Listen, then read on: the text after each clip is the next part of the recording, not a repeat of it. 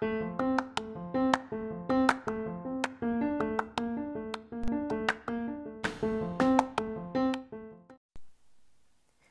morning, good afternoon, or good evening, whichever hour you're listening to this podcast. This is Vanessa speaking, and you are in the classical hour. If you're here, thank you so much for listening to the first part of my podcast.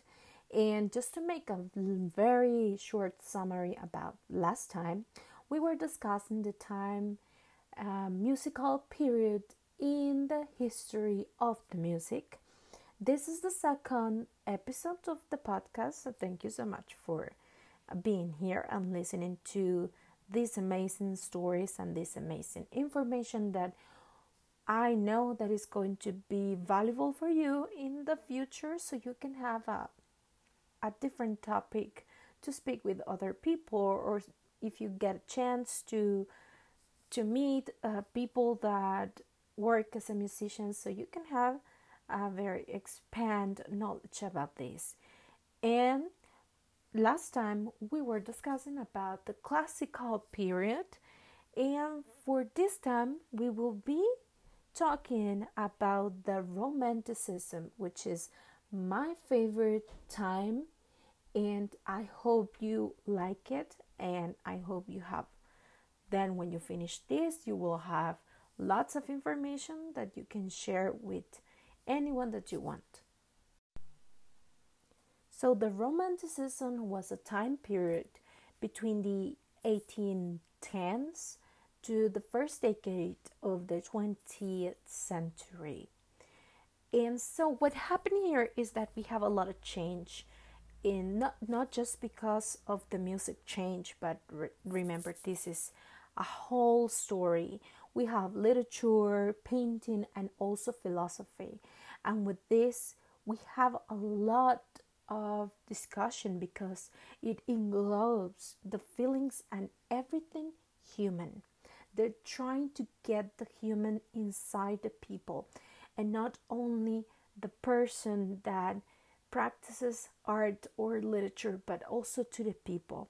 With this, it comes with so passionate nationalism that these musicians and these pieces of music created popular chants of different countries, and they developed these amazing stories between the amazing pieces that the composers wrote for the people and also for themselves, because as I was telling before, these decades englobes the passion inside the person, everything, the feelings, the emotions.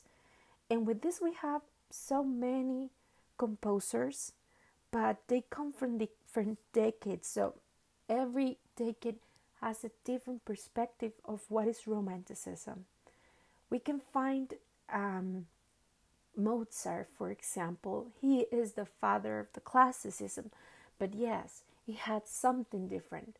And we were discussing last time that Mozart was a musician, that he was for the high society, that he used to be this musician, that he composed different pieces for the high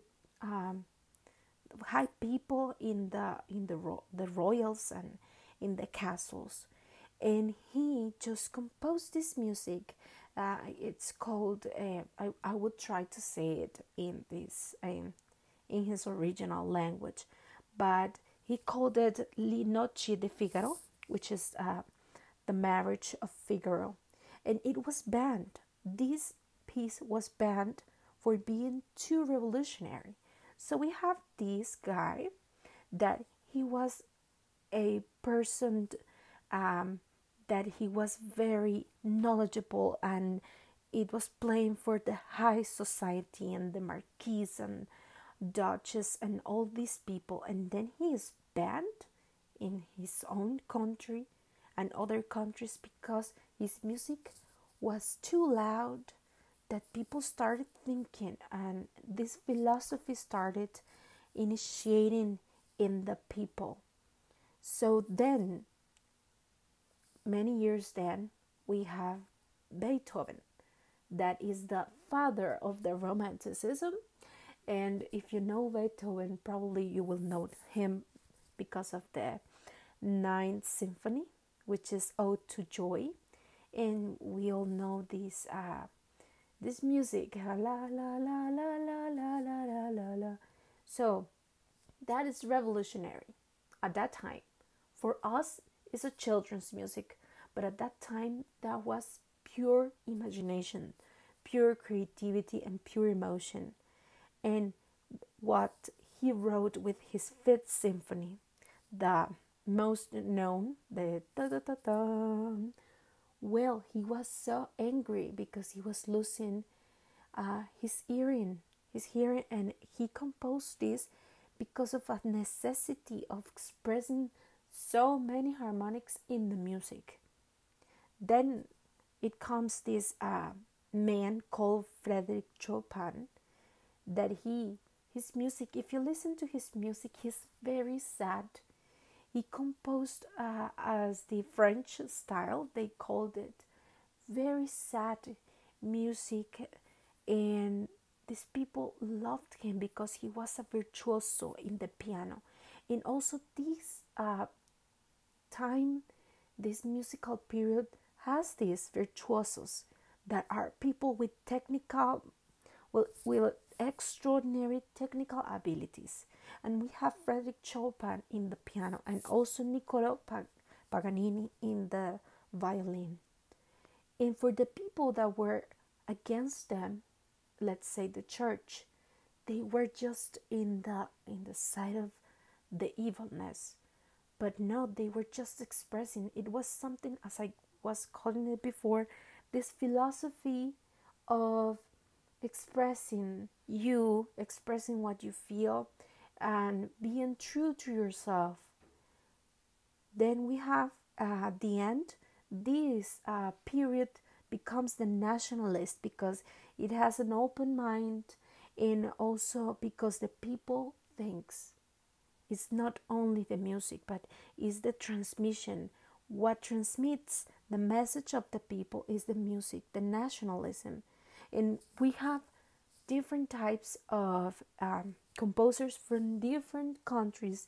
For example, Puccini in Italy, Tchaikovsky in Russia with his Nutcracker and the Swan Lake symphonies, which are amazing. And also because they want to express something about their own culture and the language, so they can have an own meaning and all people can understand each other. For this, it becomes a bigger orchestras, bigger bands, more woodwind instruments to have different and higher tones, and also different tonalities. And here we can find the saxophone for the first time. We didn't hear that instrument, the tuba, and also the piano, even though the piano is one of the oldest, let's say, in classical instruments, but the piano becomes the popular one. And also, it says that the virtuosity of the people make it more expressive. And to recapitulate and to have a conclusion about the Romanticism period is that these musicians, they were not paid to do music.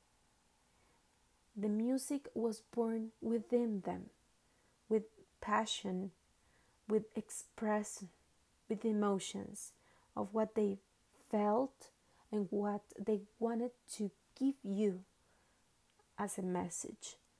And they were creating these beautiful pieces for an imaginary crowd.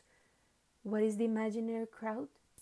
Is you, the future, and also for the eternity. Thank you so much for listening to this podcast, and we will see you for the next part. Thank you for listening.